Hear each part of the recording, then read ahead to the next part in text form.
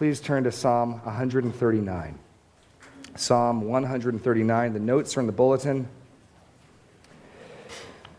This is a psalm that's probably, if any of the psalms are familiar to you, Psalm 139 is probably one of the more familiar psalms. And it's a great and amazing psalm. And I look forward to our study of it. Let's begin by reading the 139th psalm. A psalm of David. O Lord, you have searched me and known me. You know when I sit down and when I rise. You discern my thoughts from afar. You search out my path and my lying down, and are acquainted with all my ways. Even before a word is on my tongue, behold, O Lord, you know it altogether. You hem me in behind and before. You lay your hand upon me. Such knowledge is too wonderful for me. It is high, I cannot attain it. Where shall I go from your spirit, or where shall I flee from your presence? If I ascend to heaven, you are there. If I make my bed in Sheol, you are there. If I take the wings of the morning and dwell in the uttermost parts of the sea, even there your hand shall lead me, and your right hand shall hold me. If I say, surely the darkness shall cover me, and the light about be night, even the darkness is not dark to you. The night is bright as day, for darkness is as light with you. For you formed my inward parts, you knitted me together in my mother's womb. I praise you, for I am fearfully and wonderfully made. Wonderful are your works, my soul knows it very well. My frame was not hidden from you when I was made in secret, intricately woven in the depths of the earth.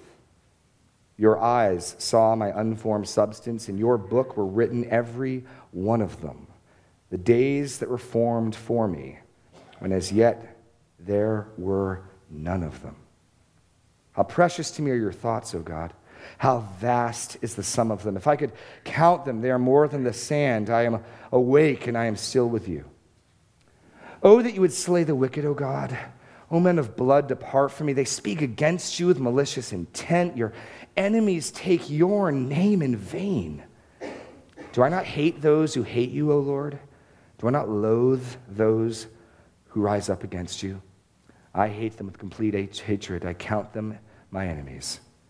Search me, O God, and know my heart. Try me and know my thoughts, and see if there be any grievous way in me, and lead me in the way everlasting.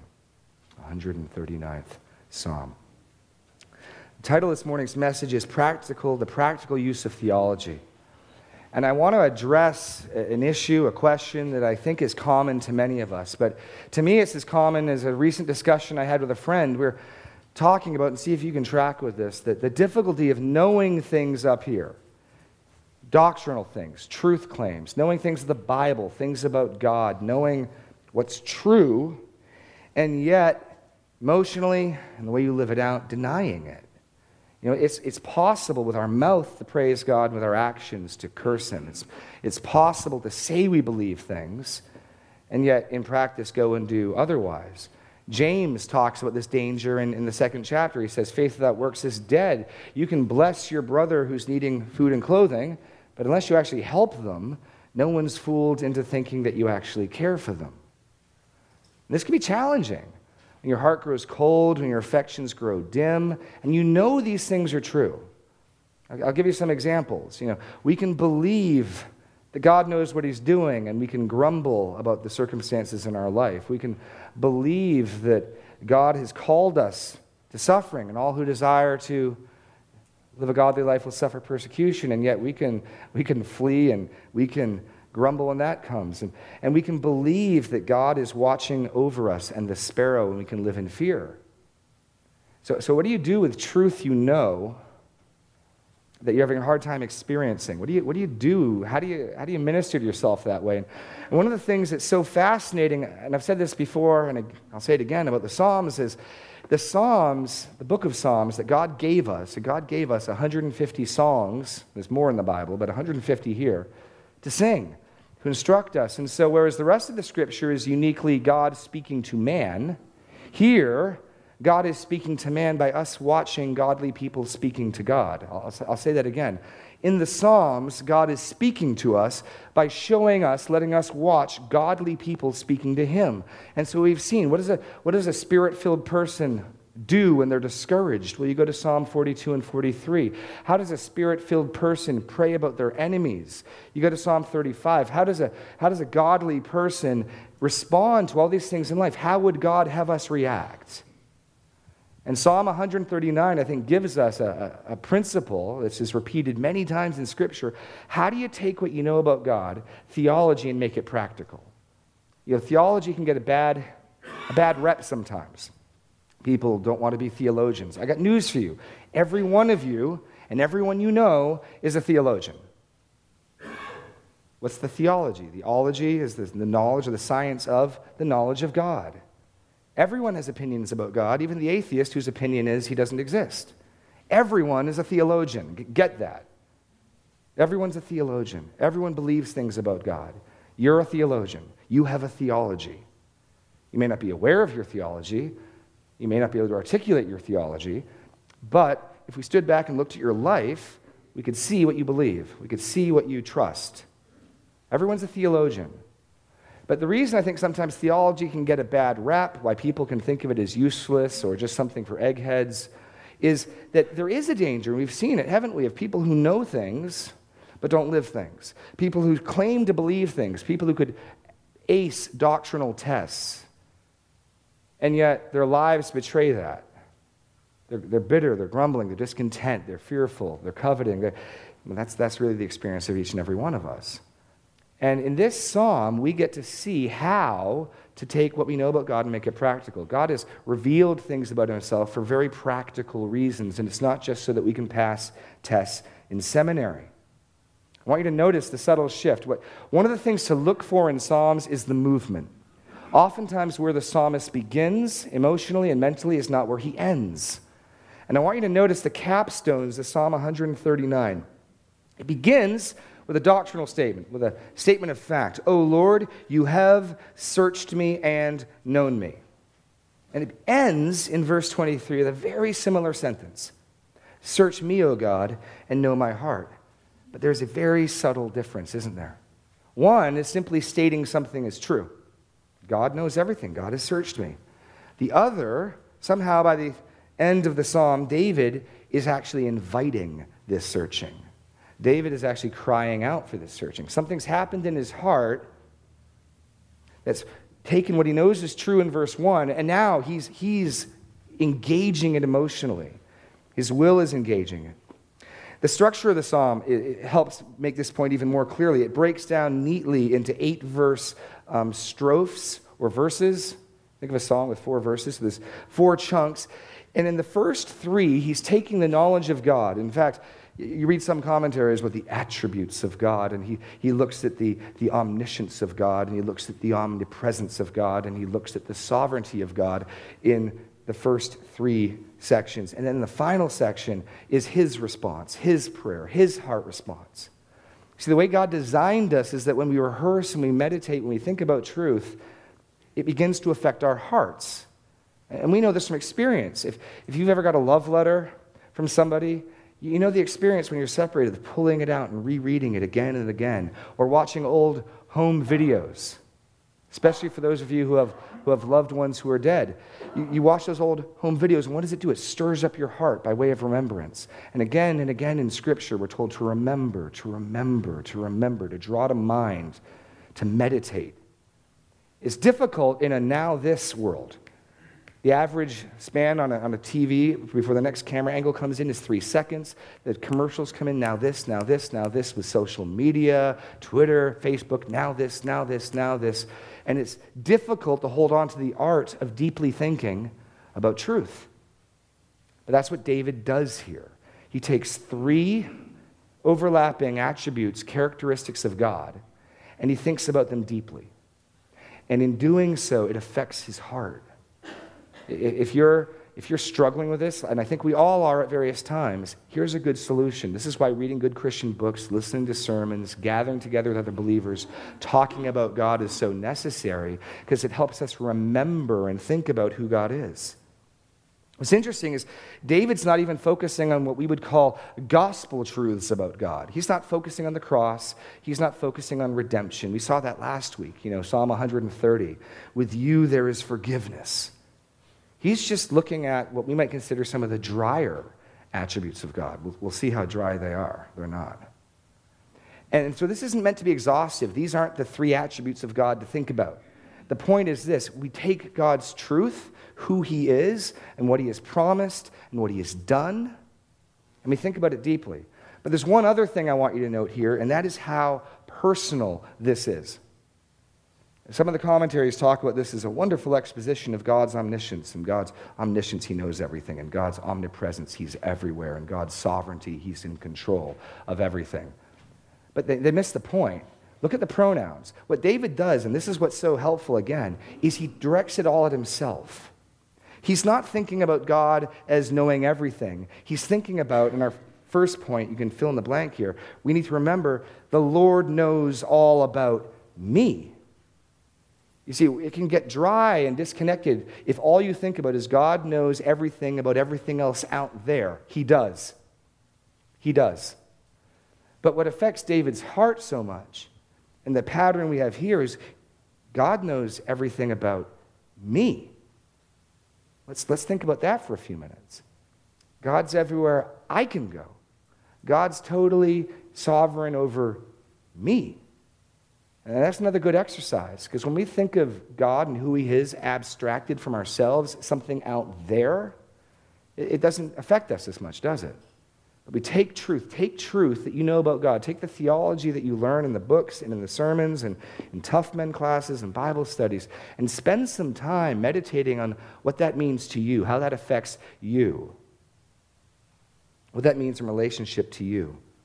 And I think you'll find that your heart is affected. The other structural note here, we've got these 8-verse sections, is that in general, the first 4 verses of each section are descriptions of God, and the last 2 verses tend to be personal reflections. So that's sort of the structure. We've got 6 verse sections. The first 4 verses being reflective, descriptive, the last 2 being reflective. And so with that structure, we're to dive into, remember the Lord knows all about me. And I put the words me instead of you because I want to make this personal. I want you to sit here. I want you to think about this. I want you to meditate. Let's take a few minutes and meditate on the implications that God knows everything about me, about you. O Lord, you have searched me and known me. That word for search is really winnowing. It's separating the wheat from the chaff. You throw the wheat up in the air, and the light husk gets blown away by the wind. The heavy seed drops. It's a sifting. It's a refining process. O Lord, you have searched me and known me. You discern my thoughts from afar. You search out my path and my lying down and are acquainted with all my ways. Even before a word is on my tongue, behold, O Lord, you know it altogether. You hem me in behind and before, you lay your hand upon me. Such knowledge is too wonderful for me. It is high, I cannot attain to it. And as we look at this, I just want to highlight 3 things in this first paragraph. First, the intimacy of his knowledge. God knows everything about me. I want to focus on the intimacy of his knowledge. The song Dave just sang, the God who rules the universe, the God who calls out the stars by name, knows me intimately. Notice the words in verse 2, you know my thoughts. Verse 3, my paths or ways. Verse 4, every word on my tongue. Notice the intimacy. This isn't some general knowledge. This is, how did Jesus say it? The hairs on your head are numbered. God knows you better than you know you. God knows me better than I know me. It is intimate, personal knowledge. This is not a God who is far removed, distant, cold, who's aware of me. This is a God who knows every aspect of my life. The language stacks up. When I rise and when I sit, that's pretty exhaustive, right? You discern my thoughts from afar. This focusing on just the power of God's sight. You're acquainted with all my ways. You search out my path and my lying down. Even before a word is on my tongue, behold, O Lord, you know it altogether. God knows what you and I are going to say before we say it. That is how intimately, personally aware of us he is. Don't think of God's omniscience as though he's some giant computer bank who knows everything. God's omniscience is personal omniscience. It is intimate omniscience. The living God, the person of the living God, knows everything about you, is concerned about everything about you. The intimacy of his knowledge. I want you to notice the second thing, though. The danger of his knowledge. I'll spoil a little bit where we're heading, but if you look in the final strophe, in the final section, the two big responses of David are one, a complete and total loyalty with God, and two, a fear, I'm wicked, I'm sinful. Oh Lord, search me. And so in each one of these meditations, there's encouragement. There's something we're going to see that stirs David up to greater loyalty, to greater passion, for greater commitment to the Lord. But in each and every one of these meditations, there's also something that helps him think, uh-oh, I need refinement. I need purification. And so that's what I mean by the danger of God's knowledge. I mean, stop and think about it. Tell me you don't get a little uncomfortable when you think God knows everything about me and you. Let's plug in some blanks. That means everything we think. That means everything we say in the car when we get cut off and we think we're alone. That means every link we click on the internet. He knows every word out of our mouth before we say it. You start to feel the danger of that? That's kind of frightening. You should be frightened. Jesus clearly says in Matthew 12, I tell you, on the day of judgment, people will give an account for every careless word they speak. For by their words you will be justified, and by your words you'll be condemned. Well, let that sink in. It's kind of alarming. He knows everything about me. He knows everything about you. His knowledge is total, complete. We tend to view ourselves favorably, like we're the center of some sitcom that we star in, and all of our faults are really lovable foibles. And all of our strengths are heroic. God sees it truly as it is. Or another way of saying it, in Hebrews 4, 12 to 13, the word of God is living and active, sharper than any two-edged sword, piercing to the division of the soul and spirit, of joints and of marrow, and discerning the thoughts and intentions of the heart. No creature is hidden from his sight, but all are naked and exposed to the eyes of him to whom we must give account. We're going to give an account to God, and he knows everything. Absolutely everything about you and me.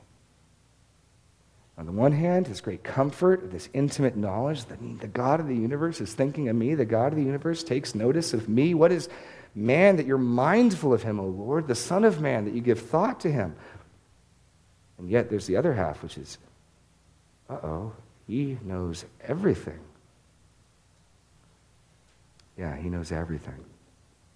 Thirdly, David wonders and marvels the wonder of his knowledge. Such knowledge is too wonderful for me. It is high. I cannot attain to it.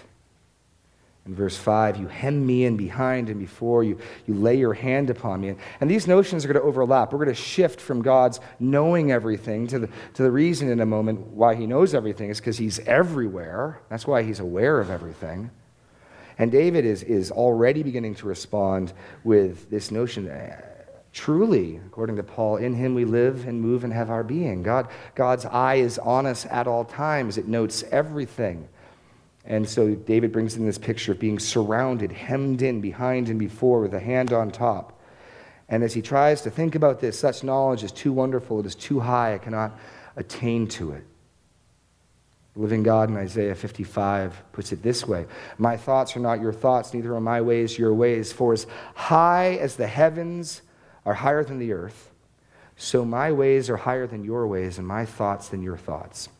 And so one of the things we do wrestle with is we are the finite, trying to know, learn about the infinite.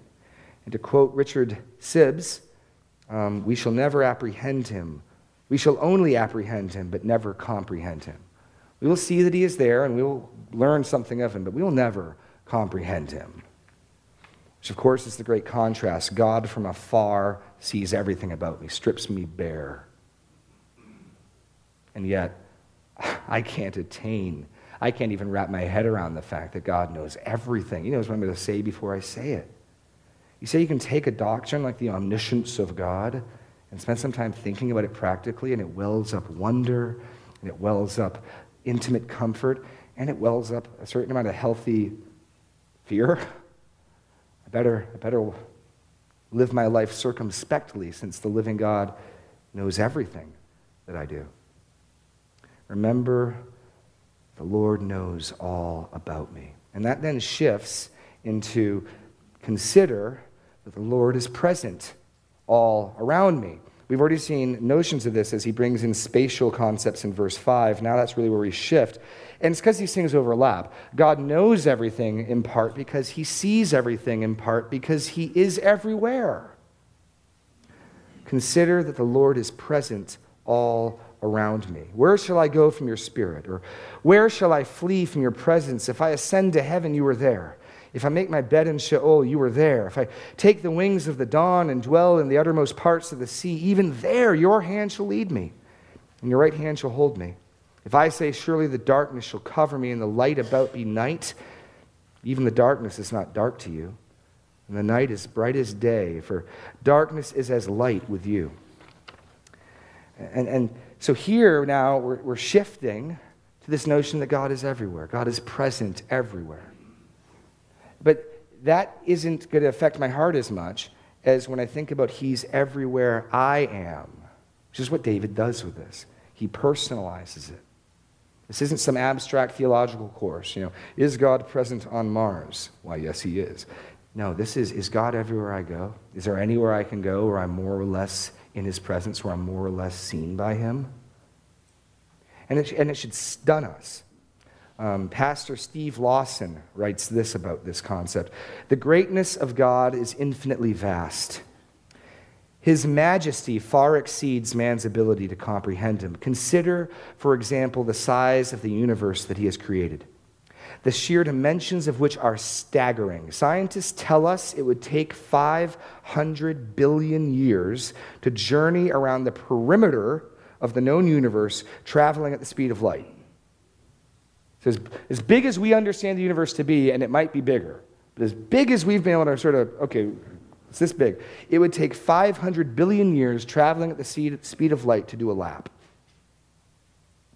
The sun, let's just move a little closer. The sun has a diameter of 864,000 miles and can hold over 1 million planets the size of Earth.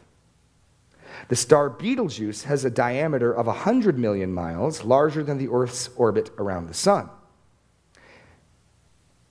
The galaxy to which our sun belongs, the Milky Way, contains hundreds of billions of stars. And astronomers estimate that there are even billions of galaxies, perhaps the number of all the grains of sand on all the beaches of the world. How immense must God be, who as creator far exceeds in size his creation? God fills this creation.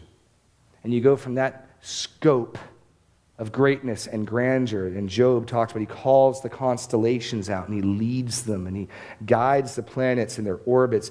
And yet David takes this doctrine of the omnipresence of God and he makes it immensely small and personal. And it's stunning.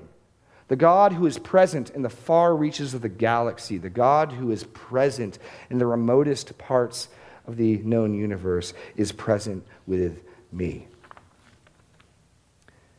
And so first, let's look at the certainty of his presence. Again, stacking up terms in poetical form is to make an emphasis. When he says, if I could go here or there, you are there. If I could go here or there. He's emphasizing this isn't hyperbole.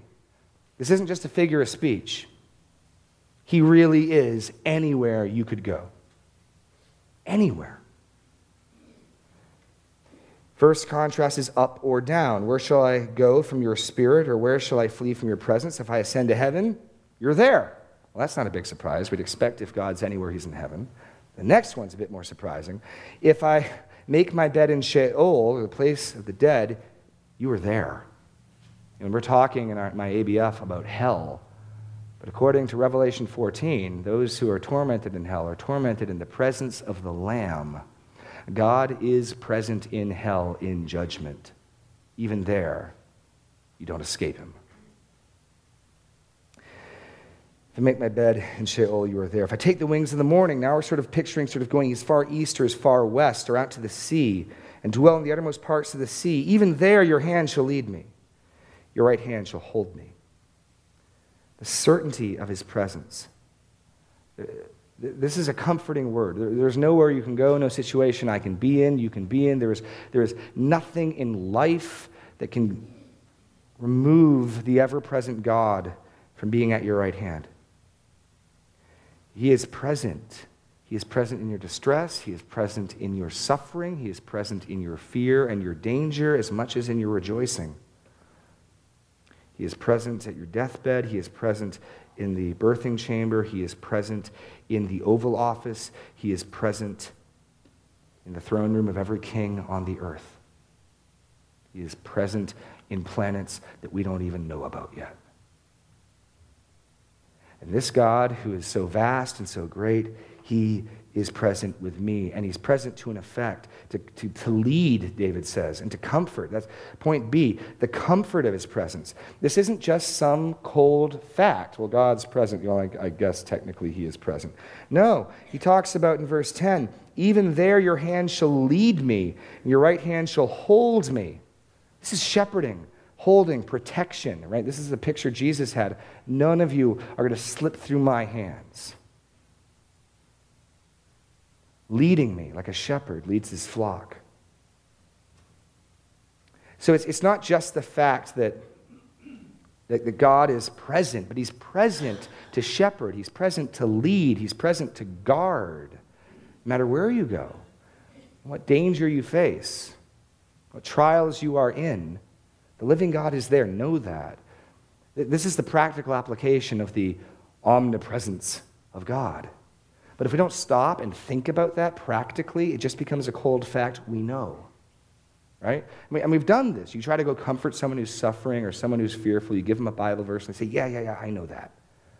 Well, there's plenty of truth we know that we don't think about. And so if you're struggling with fear, if you're struggling with feeling distant from God, take some time this afternoon. Take some time with a friend and spend some time thinking about these things, fleshing it out, unpacking it. What does it really mean to me that God is everywhere I could go? Personalize it and see your heart respond. The third thing, though, we see is that, and this is sort of the convicting or maybe nervous piece, there is no escape from his presence. There is no escape. And David entertains that right at the beginning. Where shall I go from your spirit? Maybe part of our knee-jerk reaction to the first point, God knows everything about me. Well, if he knows what I did yesterday, then I kind of want to skedaddle. You can't. You cannot. That point is, again, emphatically made. There's no place too high or too low that you can go. Amos, listen to a similar statement in Amos 2, God talking about judgment. If they dig into Sheol, from there my hand shall take them. If they climb up to heaven, from there I will bring them down. When God is set to judge, you can't hide. You can't get away. Or even more intimidating, Revelation 20, 11 and 13. This is just awesome language. Then I saw a great white throne, and him who was seated on it. From his presence, earth and sky fled away, and no place was found for them. How great is our God? The created order wants to get away from him. The earth and sky flee, and they have no place to go. What hopes do we have of escape? Then I saw a great white throne, and him who was seated on it. From his presence, earth and sky fled away, and no place was found for them. And I saw the dead, great and small, standing before the throne. The books were opened, and another book was opened, which is the book of life, and the dead were judged by what was written in the books, according to what they had done. And the sea gave up their dead. They didn't escape him there. Death and Hades gave up their dead who were in them, and they were judged, each of them, according to what they had done. There is no escape from his presence. Even in hell, there will be no escape from his presence.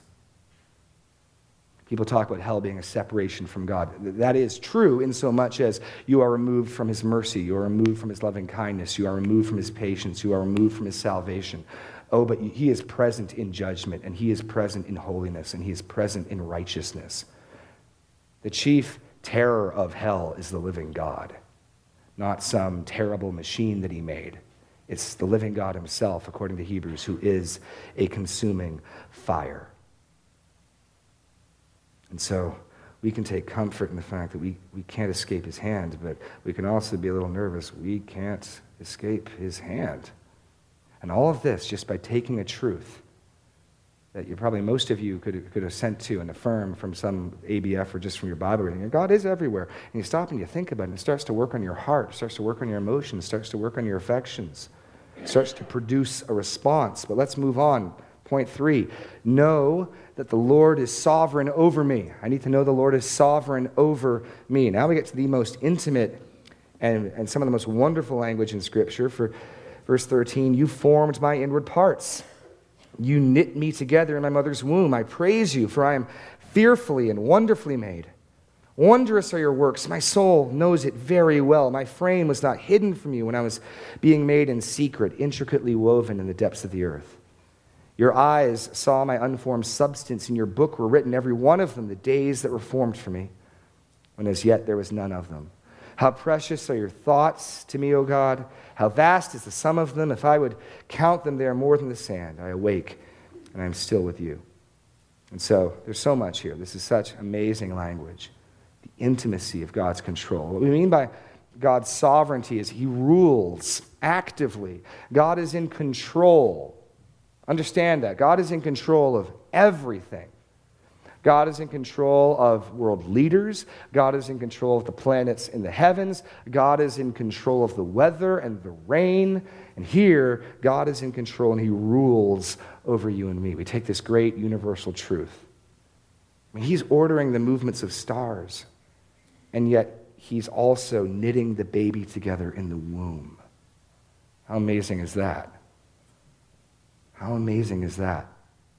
So, he is sovereign, point A, over the beginning of my days. Over the beginning of my days. It was the living God and no one other who formed you, who formed me, who created us individually. I love the language. You knit me together in the womb. It speaks of craft. It speaks of wise labor.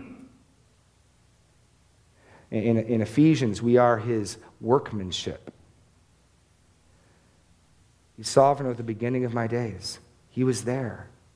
When my body was, this is now we're sort of using Hebrew terms to talk about the developing fetus, right? When my unformed substance, well, there was something there. It was still coming together. It was still building and forming. But even there, you knitted me together.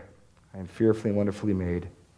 Verse 15, my frame was not hidden from you when I was being made in secret. By the way, notice again the overlap of these attributes, because God is everywhere and because there's nowhere too deep. Even in the mother's belly, you're not hidden from God. He's present. He knows about it, and he's acting. These are coming together, God's omniscience, God's omnipresence, and God's sovereignty.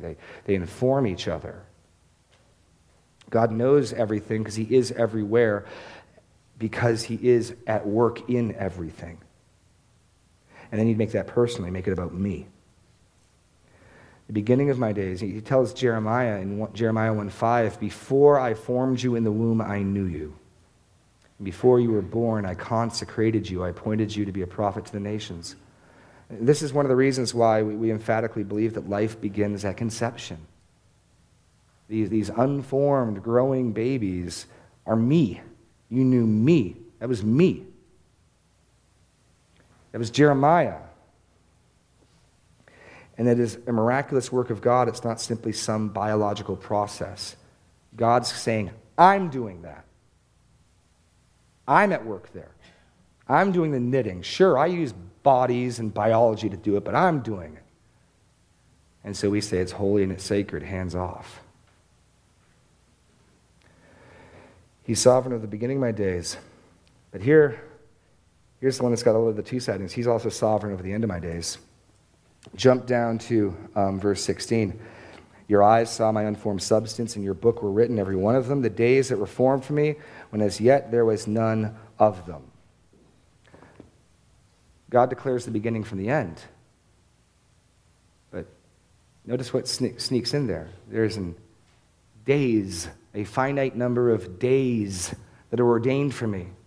And the implication here is I can't do anything about it. Those days were fixed before I had day one, before I stepped into day one to take action, to do anything, before I could show up on the scene and actualize my reality and potential. The days were numbered. My days, your days were numbered. There's a limit to our span of life that God has set. I don't know what it is. You don't know what it is. He does. And He's sovereign over it. And that can be kind of frustrating. That can be kind of scary. What if there aren't many days left in my book? I guess I'm going to have to trust God with that. He's sovereign over the end of days.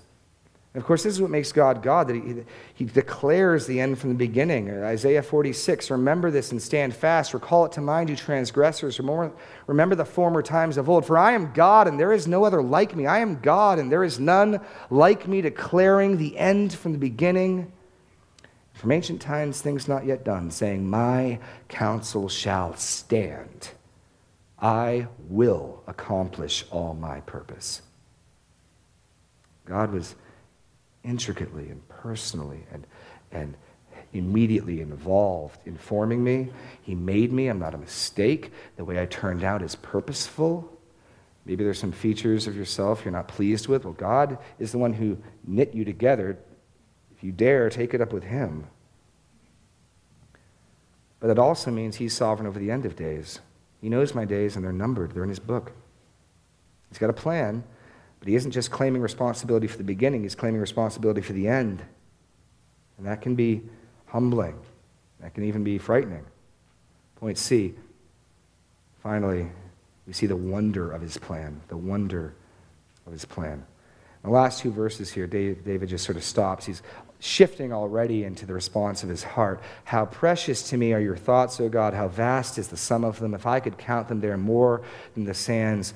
I awake and I am still with you. He's just at wonder. I mean, think about it. This God who is ordaining and ruling everything, the God who is sovereign over the movements of the stars and the galaxies and the movements of bacteria and the creeping of an aphid across the leaf, who's ordaining the movement of every snowflake in a blizzard as just as much as the stars in the heavens above, who's at work knitting together a baby in the womb. There's just wonder here. Notice also the contrast in verse 2 and verse 17. In verse 2, from a far distance off, this is how great God is, from a far distance off, He completely sees me. I'm completely exposed. I'm lit up, 22 spotlights on me, just piercing me. He discerns me from afar. He knows everything about me. Verse 17, how precious to me. Now we're going to look at God's thoughts. God's aware of my thoughts. When David turns to think of God's thoughts, he just put, it's too much for him. How precious are your thoughts, O God. How vast is the sum of them. If I could count them, they're more than the sand. I awake and I am still with you. I can't comprehend this. I can't fathom how somebody can be both building a baby, ordaining the movement of the stars, rising up of nations, putting leaders into place, swallows falling. It's too much. But that's what the Bible says. This is the God we worship. He's in control.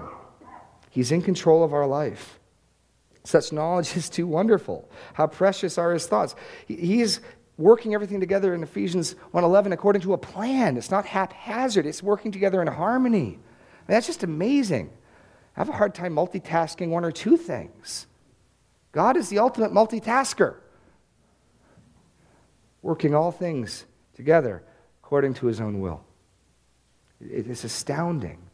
This reminds me of what Paul says in Romans 11. Remember the great doxology at the end of Romans 11 after Paul talks about God's plan of including Israel and grafting them back into the olive tree. He says this, in Romans 11:33. Oh, the depths of the riches and the wisdom and knowledge of God. How unsearchable are his judgments, how inscrutable his ways. For who has known the mind of the Lord, or who has been his counselor, or who has given a gift to him that he might be repaid? For from him and through him and to him are all things. To him be glory forever. Amen. Know that the Lord is sovereign over me, and marvel and wonder at his plan. And if you don't understand his plan, that's okay. Many times I don't understand what he's doing, but I know he's in charge. I know he's in control, and I know he's present, and I know he knows what he's doing, which then brings us finally to the response, to David's response. And what I believe, if we will take the time to meditate on who God is to us, will be our response. Worship the Lord with the response of my heart. Worship the Lord with the response of my heart.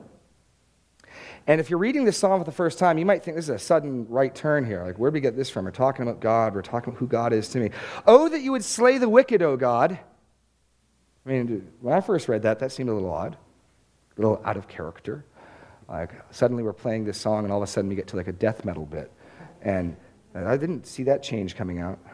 But I think it does make sense.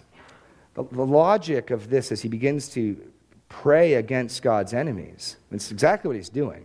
We're not going to try to sugarcoat this. Oh, that you would slay the wicked, O God. O men of blood, depart from me. They speak evil against you with malicious intent. Your enemies take your name in vain. Do I not hate those who hate you? Do I not loathe those who rise up against you? I hate them with complete hatred.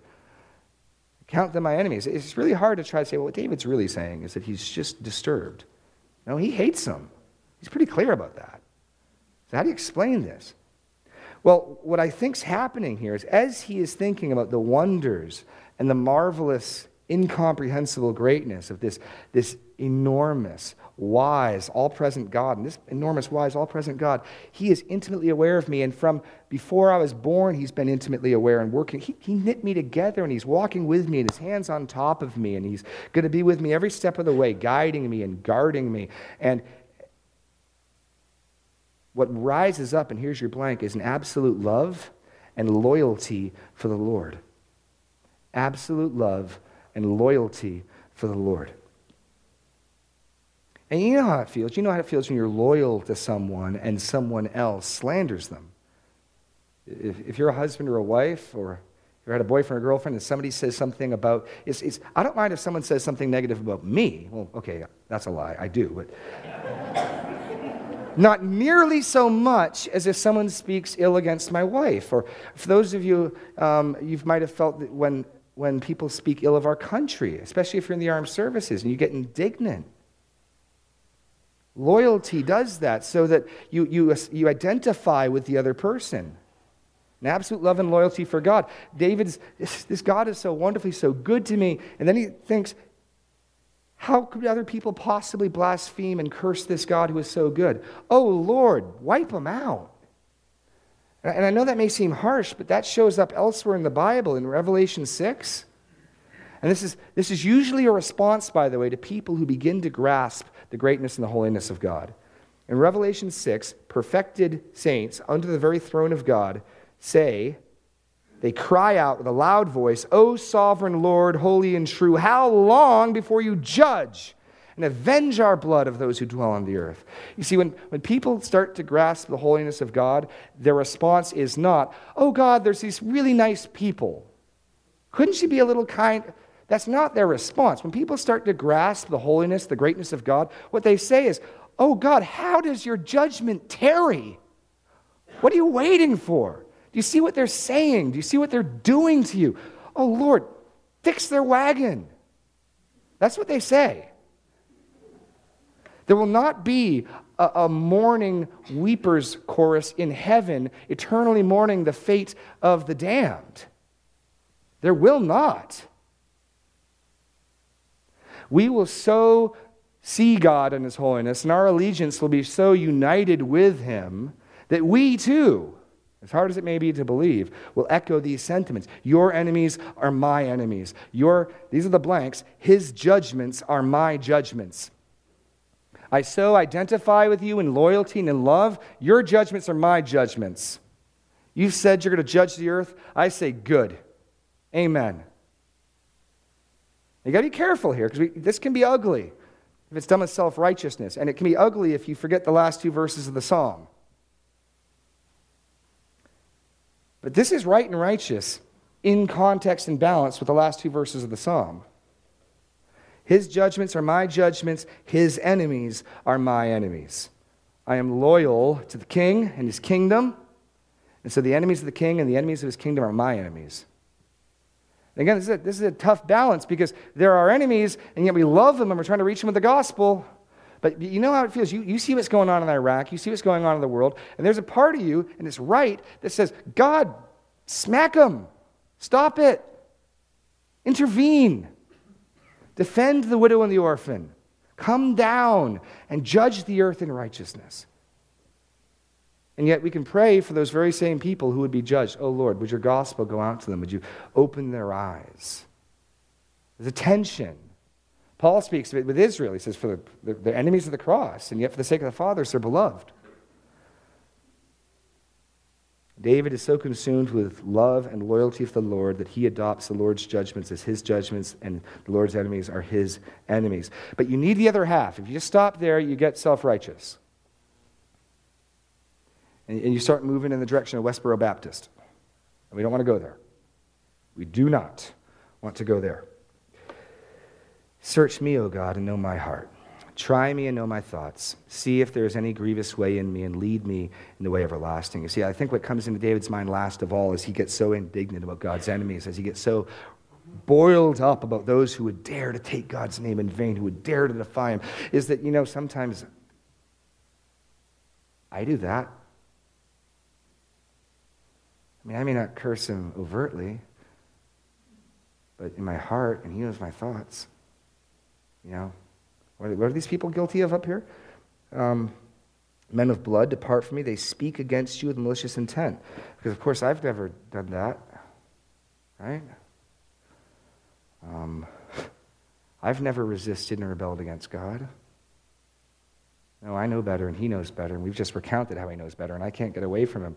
And so, as David is culminating in this loyalty and just passion for God and his cause, the thought enters his mind, you could make an argument at times that I'm God's enemy.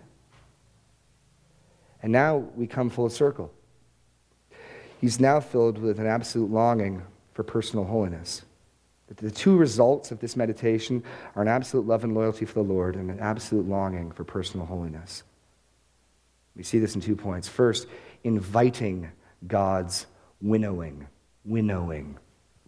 that sifting process. What started out as a theological truth, I know this is true, God knows everything about me, becomes a prayer. Because of what I've just thought about God, because of what's coming for his enemies, oh Lord, I don't want to be your enemy. Oh Lord, I don't want to provoke you. Oh Lord, I don't want to be one of those who takes your name in vain. So, oh Lord, would you please sift me? Would you please separate those parts from me that displease you and purify me? Oh Lord, would you show me those parts that are displeasing to you so I can repent and change? Try me and know my thoughts and see if there's any grievous way in me. And of course, I know there is. This isn't an if. Well, maybe there won't be. I'm kind of hoping. No, of course there is. Of course there is. And this, I think, balances off the danger of the self-righteousness of the previous verses. Because, of course, even while we are indignant and angry at the sin in the world, we remember we are sinners too. So yeah, am I indignant about some of the things I'm seeing taking place in Iraq? Yes, I am. And there but the grace of God go I. And there but the grace of God go you. And so the final, we starts off, oh Lord, you have searched me, to, oh Lord, search me. Inviting God's winnowing and seeking God's shepherding. And that's where it ends. Show me if there's any grievous way in me and lead me. That's sheep talk. Lead me. Won't you lead me? Won't you guide me? Won't you direct me? I don't want to direct myself. I don't want to call the shots. I don't want to be the boss. Lead me in the way everlasting. Theology is meant to be incredibly practical. If it's not practical, if theology can just be pie in the sky, that's our fault, not theology's fault. And here's how you make it practical. Let's pray. Lord God, just thank you for your word, and I thank you for the example that you give for us in it. Lord, help us not to be people who know things only, but help us to be people who meditate on truth, who embrace truth, who are changed and affected by truth. Oh Lord God, well up within us a love and a loyalty for you, and well up within us a longing for personal holiness. Lord, we rejoice that you are with us, that you know us, that your hand is upon us, that you lead us and that you guide us, that you formed us and you are walking with us. Give us this response to our hearts that would be fitting and appropriate and pleasing to you. In Jesus' name, amen.